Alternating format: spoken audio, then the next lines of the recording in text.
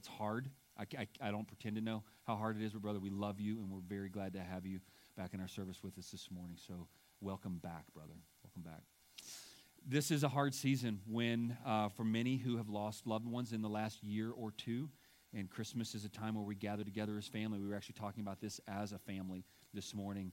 I look around the room and know several of you, Miss Debbie, lost her father just recently. And so for those of us, especially those of us who have lost parents, it might be the first time that you've ever known a Christmas without them. And so our hearts and our prayers and our love is definitely with you here this time of year. And so we'll be praying for you and loving on you here over this Christmas holiday. Take your Bibles, please, and open them to John chapter 1. Breaking away from Exodus this morning, and we're going to be in John chapter 1. I really do want to encourage you, don't skip, if you wanted to show honor to someone whose birthday it was, you would go to their birthday party. So our Christmas Eve service is kind of like our birthday party for Jesus, right? So I would encourage you to make a Christmas Eve service part of your just annual tradition to celebrate the birth of Christ. I know many of you are actually even with family at other churches, and I encourage that.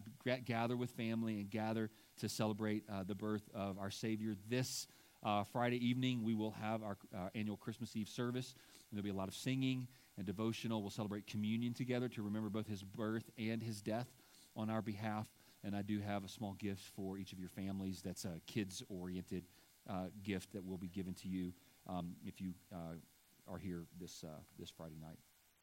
John chapter 1. I'm going to start in verse 1. I'm going to read down through verse 18. This is a passage that many of you have memorized. I was listening to someone quote this passage in my car yesterday. I was listening to someone preach from this passage, and there was someone who was reading it, and all of a sudden one of my children chimed in and quoted the entire thing with them, and I was like, oh, I didn't even know you had this memorized. In the beginning was the Word, and the Word was with God, and the Word was God. He was in the beginning with God. And of course, you know that this word is referring to Jesus Christ. All things were made through him. Without him was not anything made that was made. In him was life, and the life was the light of men. The light shines in the darkness, and the darkness has not overcome it. There was a man sent from God whose name was John. He came as a witness to bear witness about the light, that all might believe through him. He, John, was not the light, but came to bear witness about the light. The true light, which enlightens everyone, was coming into the world.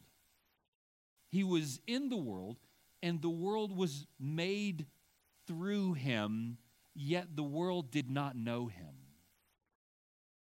He came to his own, and his own people did not receive him. But to all who did receive him, who believed in his name, he gave the right to become children of God, who were born not of blood, nor of the will of the flesh, nor of the will of man, but of God. Verse 14 is where we're going to focus this morning. Verse 14, and the Word became flesh and dwelt among us. And we have seen his glory. This is John, who had first-hand eyewitness account of Jesus Christ. We beheld his glory, glory as of the only Son from the Father, full of grace and truth. John bore witness about him and cried out, "This was he of whom I said, 'He who comes after me ranks before me,' because he was eternally before me. And from his fullness we have all received grace upon grace. For the law was given through Moses. Grace and truth come through Jesus Christ. no one has ever seen God, the only God who is at the Father's side. He has made him known.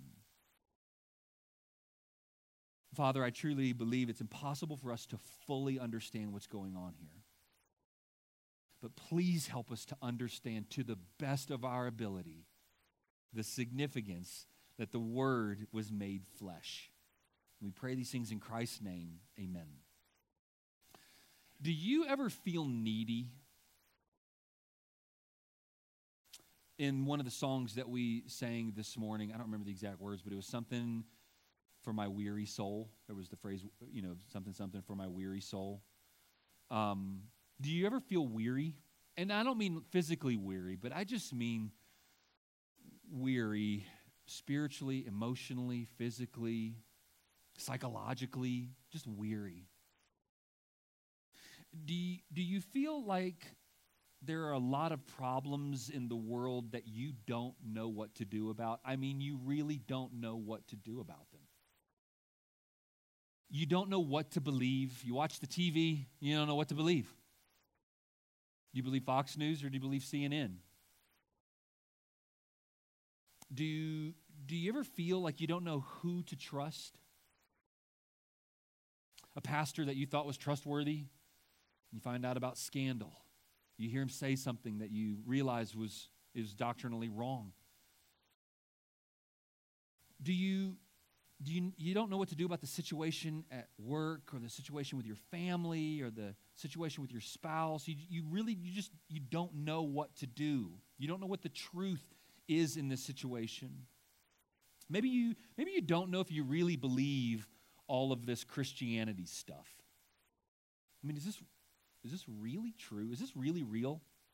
I mean, we're putting all of our eggs in one basket here. We talked about this in Sunday school for a minute this morning, right? I mean, is religion real, or is it just a human construct to help us cope with life as we know it? And we're going to die, and it's going to be zeroed out. It's just black. You just die, and there's nothing. But are we sure about, that this guy 2,000 years ago comes, and he lives perfectly, and so somehow that is going to help me when I die? Do you ever feel like you don't know the difference between fact and fiction? Do you ever feel like there are too many bad people getting away with too much bad stuff? Do you just want the truth, the whole truth, and nothing but the truth? Do you want righteousness to prevail, justice to prevail, truth to prevail? Do you feel like you desperately want truth? But then when you think about truth, you have to realize, do you really want truth? Do you really want righteousness? Do you really want justice? Because justice and truth means you're a rascal, you're a knucklehead, and the judge who judges justly will bring justice. Do you really want truth and righteousness and justice? See, we want truth, but we also know that we desperately need grace. You're aware that you have needs as well. You are aware that you have been a terrible parent. You're aware that you have been a terrible spouse. You are aware that you are a terrible employee. You are aware that you are a terrible Christian. And you don't want truth, justice, and righteousness brought into your life. You want grace. You know that you need people to be patient with you. You know your weakness and your insecurity and your failures and the moments where you're all alone with your own thoughts and you aren't sure what to do with you. Are you afraid that God is frustrated with you? Are you afraid that God is disappointed with you or annoyed with you? See, we think we want truth, but we don't want truth without grace. And grace is meaningless and pointless without truth. The end of verse 14 describes Jesus as being full of two things. I want your eyes to be on your copies of the Scripture. So look down. If you've got your phone, your iPad, your Bible there in front of you, what does it say that Jesus was full of? It says that Jesus was full of, say it with me, grace and truth. Here's my main point this morning, and it's going to make no sense to you whatsoever when I read it. And I'm going to explain it to you for the next 30 minutes, and then it'll make sense to you, I think. Everything you need is camping out in your backyard. Everything you need is camping out in your backyard. Now, whatever you think that means, I can assure you that's not what it means. Let me try to explain to you why I'm using a little bit of a different kind of main point this morning. Everything you need is camping out in your backyard. John chapter 1, verse 14 says the Word, which is referring to God, and it's referring to Jesus Christ. The Word became flesh and dwelt among us, and we have seen his glory. Glory as of the only Son from the Father, full of grace and truth. This morning, we are going to look at something that I am convinced, that I'm more certain of than ever, that we can't actually fully comprehend. And we're going to do our best to understand as much of it as we can. Point number one this morning, God takes on flesh. God takes on flesh. Now, if you understand a little bit of theology, our first response to that statement, God takes on flesh, is to state in return, that's impossible. God is a spirit. He doesn't have a body. God is omnipotent. God is omniscient. God is omnipresent. You can't take God and make him into flesh. The Word is made flesh. Well, let's ask a few questions as we move toward our understanding of how that can even make any sense whatsoever. Who is the Word here? Well, first of all, let's go back up into verse 1. In the beginning was the Word. The Word was with God, and the Word was God. The Word was God. God is the Word. God is a spirit, and you can't see him. And the Bible says if you see him, you die. Look at verse 18. No one has ever seen God. You remember our story in the Old Testament in Exodus where Moses desires to see the glory of God, and what God does in that moment is he hides Moses there in a rock, and God's glory passes in front of him. And Moses is allowed to see the back end of the glory of God. I mean, he's not even getting a look at God. It's like he's letting Moses see a little bit of the backside of the shininess of his glory, and Moses falls to his face. Moses doesn't get a full-on visual picture of God because God is a spirit. But here, it's describing in verse 1 that the Word was God, but it's also describing that the Word was with God. And so here we are introduced once again to the idea of the Trinity, God the Father, God the Son, and God the Holy Spirit. 3 persons, one God, each person fully God. And this sermon isn't intended to be an extended sermon about the Trinity. But again, if you want something to make the gears of your mind really grind to a halt, spend some time studying the Trinity. Here in John chapter 1, the word is used over and over again. What is the Word? Why is Jesus, and we know it's Jesus being referred to here, why is Jesus referred to as the Word? Well, in the Greek New Testament, the word is logos. And to the Greeks, the idea of the word was the idea of your reason, what made you who you are. And to the Hebrews, it described one's personality.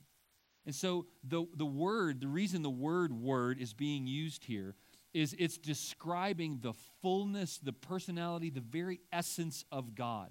It's the full self-disclosure of someone to someone else.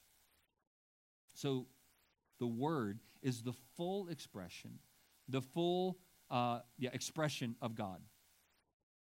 And verse 14 is one of the most succinct statements on the incarnation of Jesus Christ in the Scripture. The incarnation. It's a word that you may not use every single day. Incarnation, that's the idea of taking on flesh. When we talk about God's incarnation or Christ's incarnation, Jesus Christ, the second member of the Godhead, takes on a physical body. God takes on flesh. Colossians chapter 1, verse 19 says, "For in him all the fullness of God was pleased to dwell." Colossians 2:9, "For in him the whole fullness of deity dwells bodily." Now, we have to understand something here. The fact that you aren't raising your hands and arguing with me and saying, whoa, hold on a second. What are you talking about? God is taking on flesh means that we're so familiar with this story that we've lost a little bit of the wonder. Imagine the ancient Hebrews. Our stories in Exodus, where they stand before Mount Sinai and there is lightning and there is thunder and there is earthquakes going on, and they're aware God is a spirit and God is communicating to us through his servant Moses, and we've been given these commands, and we see the awesomeness of God. In fact, we can't even go and touch the mountain, and we don't know, God isn't at a specific point. He's revealing some of his glory here on this mountain, but God is a spirit. And had you walked up to one of those Israelites during that day and said to them, hey, guess what? God is going to take on human flesh and become a man. They would have absolutely no category whatsoever. They would think that's an absolutely impossible statement. There's no way that what you just said makes any sense whatsoever. Are you watching this? God is a spirit. God is this, you don't contain that in the form of human flesh. And yet here in the Gospel of John, we're hearing a story that's the fulfillment of Genesis chapter 3, and Genesis chapter 2 and Genesis chapter 3, where God promises that the seed of the woman would come and become a serpent crusher. God takes on flesh. And I'm going to ask you, flip over to Philippians chapter 2. While 1 John chapter 1, verse 14 is one of the most succinct passages on the incarnation of Christ, Philippians chapter 2 is one of the most clear and one of the most helpful when we talk about what exactly is going on here. Philippians chapter 2. Now let's just think about this for a second. I've already kind of alluded to this. Is God omnipresent? And omnipresent means fully and completely everywhere simultaneously. Is God omnipresent? Yes, the Bible teaches that God is omnipresent. So right here is God. And if you went to Hartley, God is in Hartley. And if you went to the core of the earth, God is there. And if you went to the outer reaches of outer space, God is there. And God is everywhere in between, fully and completely present and aware. And we're like, yeah, we know that. That's another one of those things where when you really stop and think about the significance of what that is, it doesn't take much to shut my mind down, but boy, that really starts to grind my gears in my head. Is God omnipotent? That's the idea of he's all-powerful. He has absolute and complete. So not only is God everywhere fully present, but God is the one, the Bible says, who created all things, but he's also the one who sustains all things. All the planets are spinning in their orbits because God is keeping them in their orbits. Your heart is beating right now, I assume, because, I don't assume because of God. It is, I assume, beating. And if it is, it's beating because God is keeping your heart beating to every human being that's alive on the planet. To all of the solar systems that are out beyond the reach of our solar system. God is keeping God is omnipresent. He has all power. And by him, all things consist. God is omniscient. It means he knows everything. He is completely aware of all things, past, present, and future, simultaneously. God doesn't exist within time the way you and I do. I'm going to stop because I have no idea what I'm talking about. God is omniscient, he's omnipresent, he's omnipotent. So God taking on human flesh has to mean that he's no longer God. Because he's not omnipresent. He's in Bethlehem. And he's not in Wichita. He's not omniscient. He says when people are asking about when he'll return, I don't know the time. Only the Father knows the time. What's going on here? Philippians chapter 2 helps us understand what many theologians call the kenosis of Jesus Christ. If you don't know what that is or haven't heard of it, that's okay. Some of you have. Philippians chapter 2 says this, verse 6, referring to Jesus Christ, though he was in the form of God, and that form of God doesn't mean that like God was stamped out of a stamp and then Jesus was stamped out of a stamp as well. This is the very essence, the very nature. Though he was very God, the form of God, he did not count equality with God a thing to be grasped, but made himself nothing, taking the form of a servant, being born in the likeness of men. So this passage is making it abundantly clear that Jesus is God. He is the form of God. The equality with God that he does have, he's not considering it something that he is grasping and holding on to, but makes himself of nothing. And it actually describes, the Greek there, it describes it as his being pouring himself out. How can God be a man? Let me try to explain this, what Jesus Christ is doing here when he takes on the form of man with an illustration. This was very helpful to me as I read illustration like this as I was preparing for this sermon this week. Theologians call this subtraction by addition. That God is fully God, and when the God-man Jesus Christ, when Jesus, the second person of the Trinity, takes upon himself humanity, by adding humanity, there is subtraction by addition. I thought this was a helpful illustration. I hope you can find some help in it. So I just washed my pickup truck yesterday. So it's bright and shiny and it's red. In 2 weeks from now, my pickup truck is not going to look like my pickup truck. It's going to look like it did at 11 a.m. yesterday. Brown and dingy and dusty and dirty, because I'm going to take it driving around. And I'm going to drive out on some farms, and I'm going to drive down some dirt roads, and I'm going to drive down some gravel roads, and I'm going to go hunting over the next couple weeks a few different times. And in 2 weeks, the shine, the brightness, the glory of my truck will be diminished. Not because I took something away from my truck, but because I added something to my truck. I'm sure there are ways to poke holes in this illustration. But brothers and sisters, when God comes in human form, he doesn't get rid of his divinity in order to become a man. Veiled in flesh, the Godhead see. He takes upon himself humanity. I was trying to think of it this way, and I thought about illustrating it, and I probably should have done it. But imagine you have a really powerful flashlight, and then you have a paper bag with a bunch of holes in it, right? And you put that paper bag over turn the flashlight on, and its glory is shining everywhere. And you put the paper bag over the flashlight, and there are beams of light that are coming out from that flashlight, and you know that flashlight is there, and that flashlight is real, and that flashlight is on, but it's been veiled. It is not because you took light and brightness away from the flashlight, but because now it is veiled with, you've added something to the flashlight that's limited its ability. When God comes to earth, this is the best I can understand, and I don't think I'm saying anything heretical. When God comes to earth, he takes upon himself humanity. He is born. I mean, all of you have been born. Some of you have witnessed the birth of a child. And the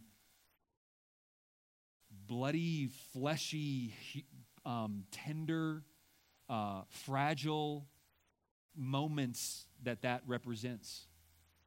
And God comes into this earth and takes upon himself humanity.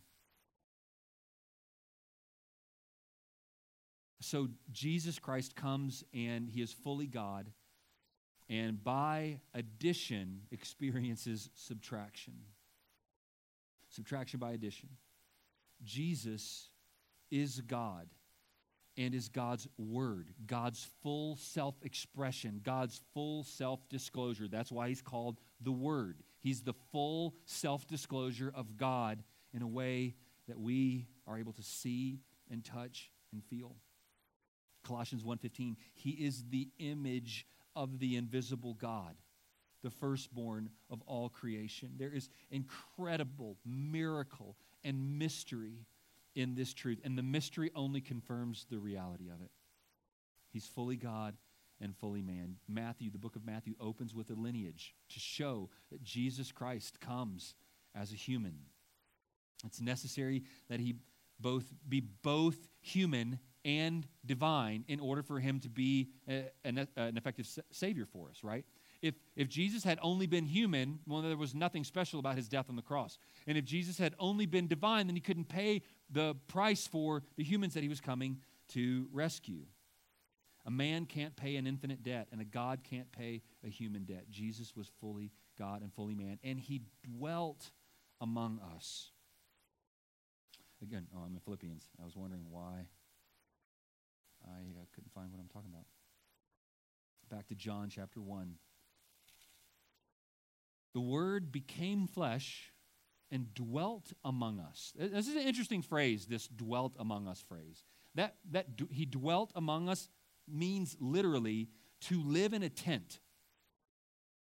So God was made flesh, and he came and lived in a tent among us. What's going on here with living in a tent? Why not just say he came and he lived on earth, or he lived with us? Why say he tented among us? I love how one pastor kind of describes his understanding of what it means that Jesus would come and tent among us. He said this: if you came to live in my town and built a big home with high walls around it, that would communicate something about how you desire to interact with us and to interact with me. But if you pitched a tent in my backyard, I'd expect you'd want to use my bathroom. There would be closeness and intimacy and a sharing of life. And so when God comes in human form, when Jesus comes to this earth and is born as a human, he is entering. Imagine the infinite demotion that is. When God becomes, when Creator enters into his creation. When the infinite God who lives in omnipresence enters into time and space. I wish I understood more what I'm telling you about this morning. Jesus comes and he tents among us to communicate to us that he's here with us and for us and among us. You and I don't want to live on the north side of Dalhart. Jesus comes, the Creator, comes into his creation, not to live in a castle, not to live in a palace. He takes on flesh, and he comes and he tents among us. God takes on humanity and lives with humans. The virgin shall conceive and bear a son, and they shall call his name Emmanuel, which means God with us, right here in our midst, right in the mix. So for the first readers of John's gospel, they would have envisioned, when they hear this tent language, they would have understood the tent of the Old Testament, the tabernacle of the Old Testament, where God dwelled with his people in that tent. Remember Exodus, as they're walking through the wilderness, and they have this tabernacle where God's presence lives. And now, instead of God's presence veiled in a tent in the midst of his people, Christ comes and dwells among us in flesh and blood. You can touch God. You can embrace God. You embrace God, and you can feel his whiskers against your face. You can smell and see, and sitting near him, feel his sweat. As he eats food, you would hear him chewing. He gets tired and goes to sleep. He laughs and talks and loves. He is God and he is man. And he chose to come and take on that humanity and live among us. And this is what we celebrate this time of year. The coming of the God-man, the birth of Jesus Christ. Not only was he born, but he lived for 33 years, showing us how a man is supposed to live, how a woman is supposed to live. And he does this accomplishing all righteousness for us. Charles Wesley's Hark the Herald Angels Sing song says this: veiled in flesh. Okay, so when you veil something, you kind of hide something, you kind of cloak something, you veil something. Veiled in flesh, the Godhead see. You can see the Godhead veiled in flesh. Hail the incarnate deity. He's saying, we hail you, we worship the deity incarnate. Pleased as man with men to dwell. Sometimes these guys write in such a way that's a little bit hard to understand what they're saying, okay? What he's saying here is it pleased God to come as a man and dwell with men. Pleased as man with men to dwell. Jesus, our Emmanuel. Jesus, our God with us. Wesley had spent some time in John chapter 1, verse 14. We see his glory. Point number 2, we see his glory. Can you imagine seeing God? If I could live during any time in history, if I could beam into a time of history, easy choice for me. Easy choice for me. I would want to live during the time of Jesus' life, and I'd want to see him. I'd want to watch him. I would love to have met Jesus on earth. This isn't just some sort of this glory that we get that they see. John says we have seen his glory. This isn't just his, like, everywhere Jesus went, there was a halo over his head. We beheld his glory. He had that glowing circle ring over his head. That was really interesting. We beheld his glory. Or we beheld his glory. He just kind of shined. He was cleaner than the rest of us. Brothers and sisters, the Bible actually says that there was no form or comeliness. There was nothing about him that we would desire him. I have a feeling that Jesus looked pretty average. Let me see, which of you do I think would have looked most? No, I'm just kidding. I'm kidding. I'm not going to. I don't think that Jesus was, 6'2" and 215 pounds of pure muscle and, blonde hair and blue eyes, and he looked like a Middle Easterner. He was probably shortish compared to our normal American expectation. Probably wouldn't have been on the cover of, Newsweek's, most influential men of the year. Jesus was very likely average looking. He certainly, he was a Hebrew, so he looked like a Middle Easterner, not like you and I. But when John is referring to the glory that they are seeing in Christ, he's talking about the life that they get to watch Jesus live. They're watching Jesus live, and it is glorious. The way he interacts with people is glorious. The way he prays is glorious. When he hangs on the cross naked and bleeding, it is glorious. We beheld his glory. We have seen his glory as of the only Son from the Father. And the glory that they see is this grace and truth. He is full of grace. His life is one of love lived out. This love is freely offered to everyone. This will not be wishy-washy, unprincipled, sentimental grace. This will be a righteous, God-exalting, costly grace. It will lead Jesus, this babe born in a manger, straight to his death on a cross. Because remember, it's why he had to be flesh. He had to be in a body so the body could be crucified. He had to be human so that he could die. God can't die. So God takes on something that can. Humanity. Be aware that through Christ is all grace. But he is not only grace, he is also truth.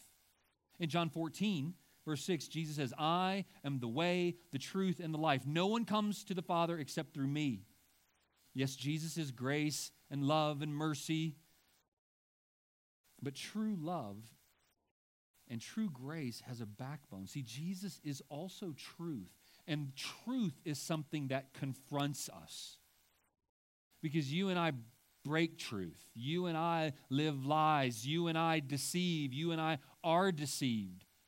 The commands, the 10 words in Exodus show us that we don't keep the 10 words of Exodus. The truth of God's word shows us that we're a sinner. The truth of God's word shows us that there is a punishment that's coming against those who have sinned against him. The truth of God's word says that there is eternal separation and damnation in hell forever because of our sin. That's truth. And the truth is that Jesus is the only way to get back to the Father. Truth is objective. Truth is absolute. And this is, unfortunately, and I'm not sure how, but it's widely contested today, right? People will say, well, that's true for you, but what's true for you isn't true for me. That's impossible. Jesus says, I am the truth. And the truth of the Scripture is that God is the creator of the world and that man sinned against him. And the punishment of that sin is eternal separation from God in hell. But God sent his Son, Jesus, to be born, to give his life so that those who will turn from their way, turn from their sin, and put their faith and trust in Christ to be their Lord and to be their Savior, they will be born again and rescued and live with him forever. This is the truth of God's word. And just because Christmas is warm and fuzzy, and just because we like seeing a baby in swaddling clothes and laying in a manger, and just because we feel sentimental about these truths, doesn't mean that these truths don't lead us to the significance of the truth that we are sinners. You receive God's grace by believing God's truth. See, you need truth and you need grace, and our world is full of neither. And you're full of neither truth or grace. But you receive God's grace by believing God's truth. You need both grace and truth in order to have either one. One does no good without the other. What good is grace if there is no truth? And truth only damns us if there is no grace. But Jesus comes and he is full of grace and truth. Do you feel weary? Do you feel like you need truth? Are you uncertain as to who to trust? Are you aware of the shortcomings and failures within you? But there's one who came and he tented among us. He camped out in your backyard, and in him is the fullness of grace and the fullness of truth. In Jesus Christ, there is complete grace and there's complete truth, and he camped out in your backyard. And so that's why I said at the beginning of the sermon, my main point, everything you need is camping out in your backyard, because everything you need is found in Jesus Christ. And he came and camped out in our backyard. Jesus is the aha moment. Jesus is the aha perfect for all of your questions, for all of your problems. Jesus is the exclamation point. Jesus is the answer. All the big questions we have, all the answers we need for truth and for grace are found in him. Where did we come from?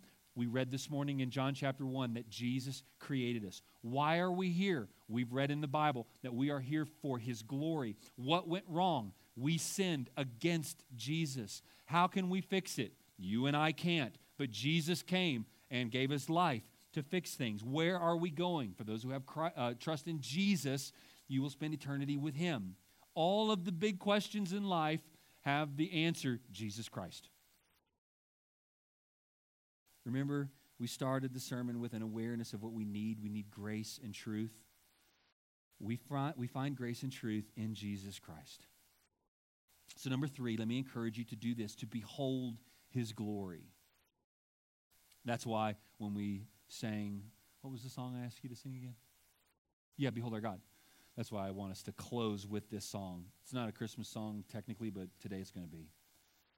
Behold our God seated on his throne. Come, let us adore him. Was it written for Christmas? Yeah, we're going to say it was. If you don't know grace and truth through Jesus Christ, let me encourage you, look to him. He's the only place you'll find it. You're not going to find it on Fox or CNN or your own heart. You're not going to find grace from your family members. You're not going to find grace from your friends. You're not going to find grace in yourself. You'll find grace in Christ. He is the way, the truth, and the life you need. And if you do know Christ as your Lord and Savior, you know what you should do even still? You should still look to him. Behold your God. Look to him. Look to him in the Word. Behold his face. Meditate on him. Slow down a little bit during this. Sometimes we look forward to the holidays where we're going to relax, and then instead we hit fast forward, right? We're already going 100 miles an hour, and then it's like the holidays and we hit fast forward. So instead, let me give you permission to slow down. Let me just give you one idea. One idea. If 3 of you do this, I'll be thrilled. I would encourage all of you to do it. For 30 minutes, turn off your phone. Completely turn off your phone. Put it away. Turn off your television. Turn off the radio. And just go into the Gospels. Matthew, Mark, Luke, John, one of those. And just find one of the stories of Christ. Pick a short one. I'm not asking you to spend a whole lot of time reading. Find an interaction. Jesus with the woman at the well.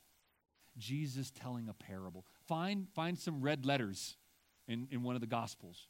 And read a story about Jesus. Our Bibles, most of our Bibles have those stories kind of highlighted with a heading above a story. Find one of the stories of Jesus and read it and then reread it and then reread it again. And after you've read it a few times, ask yourself just some really simple questions. Where do I see his humanity in this?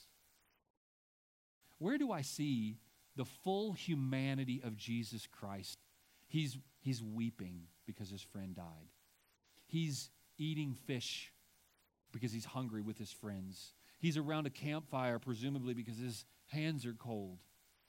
He's in someone's home and they're preparing things for him. He's washing feet because bodies get dirty. Where do I see the full display of the humanity of Jesus in this? What do I learn about his glory through his humanity?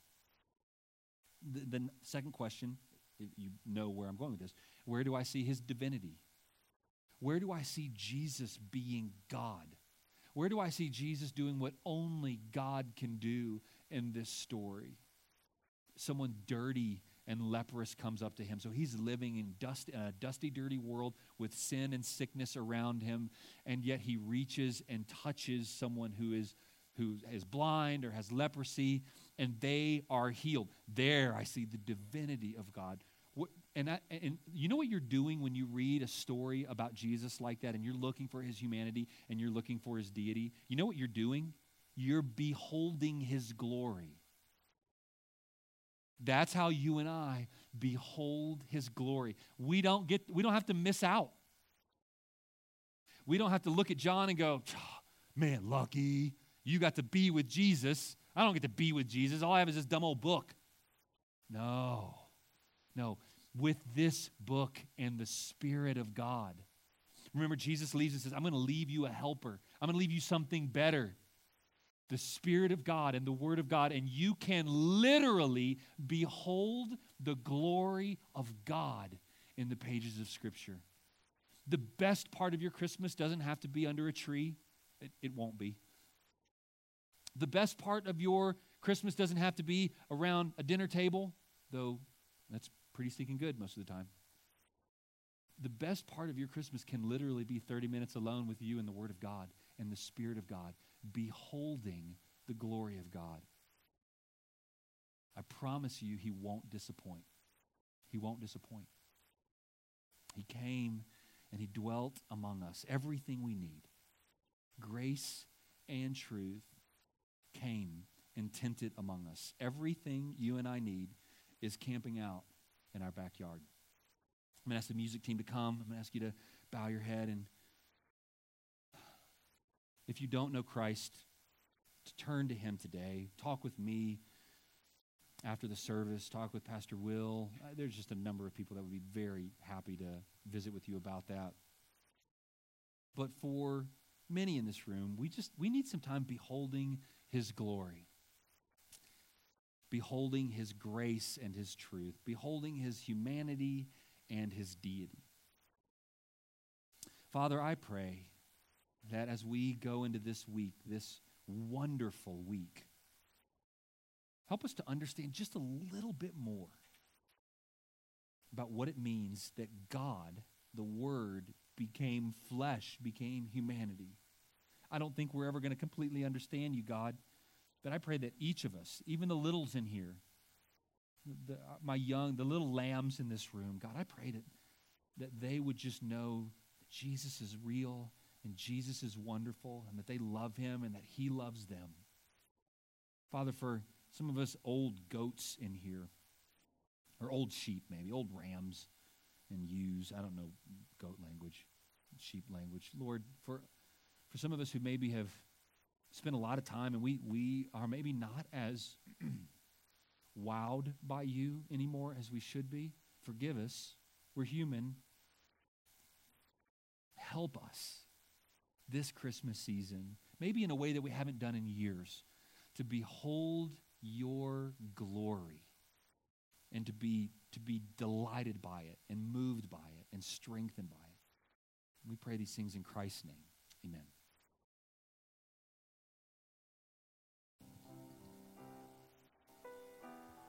Let y'all stand and sing with me.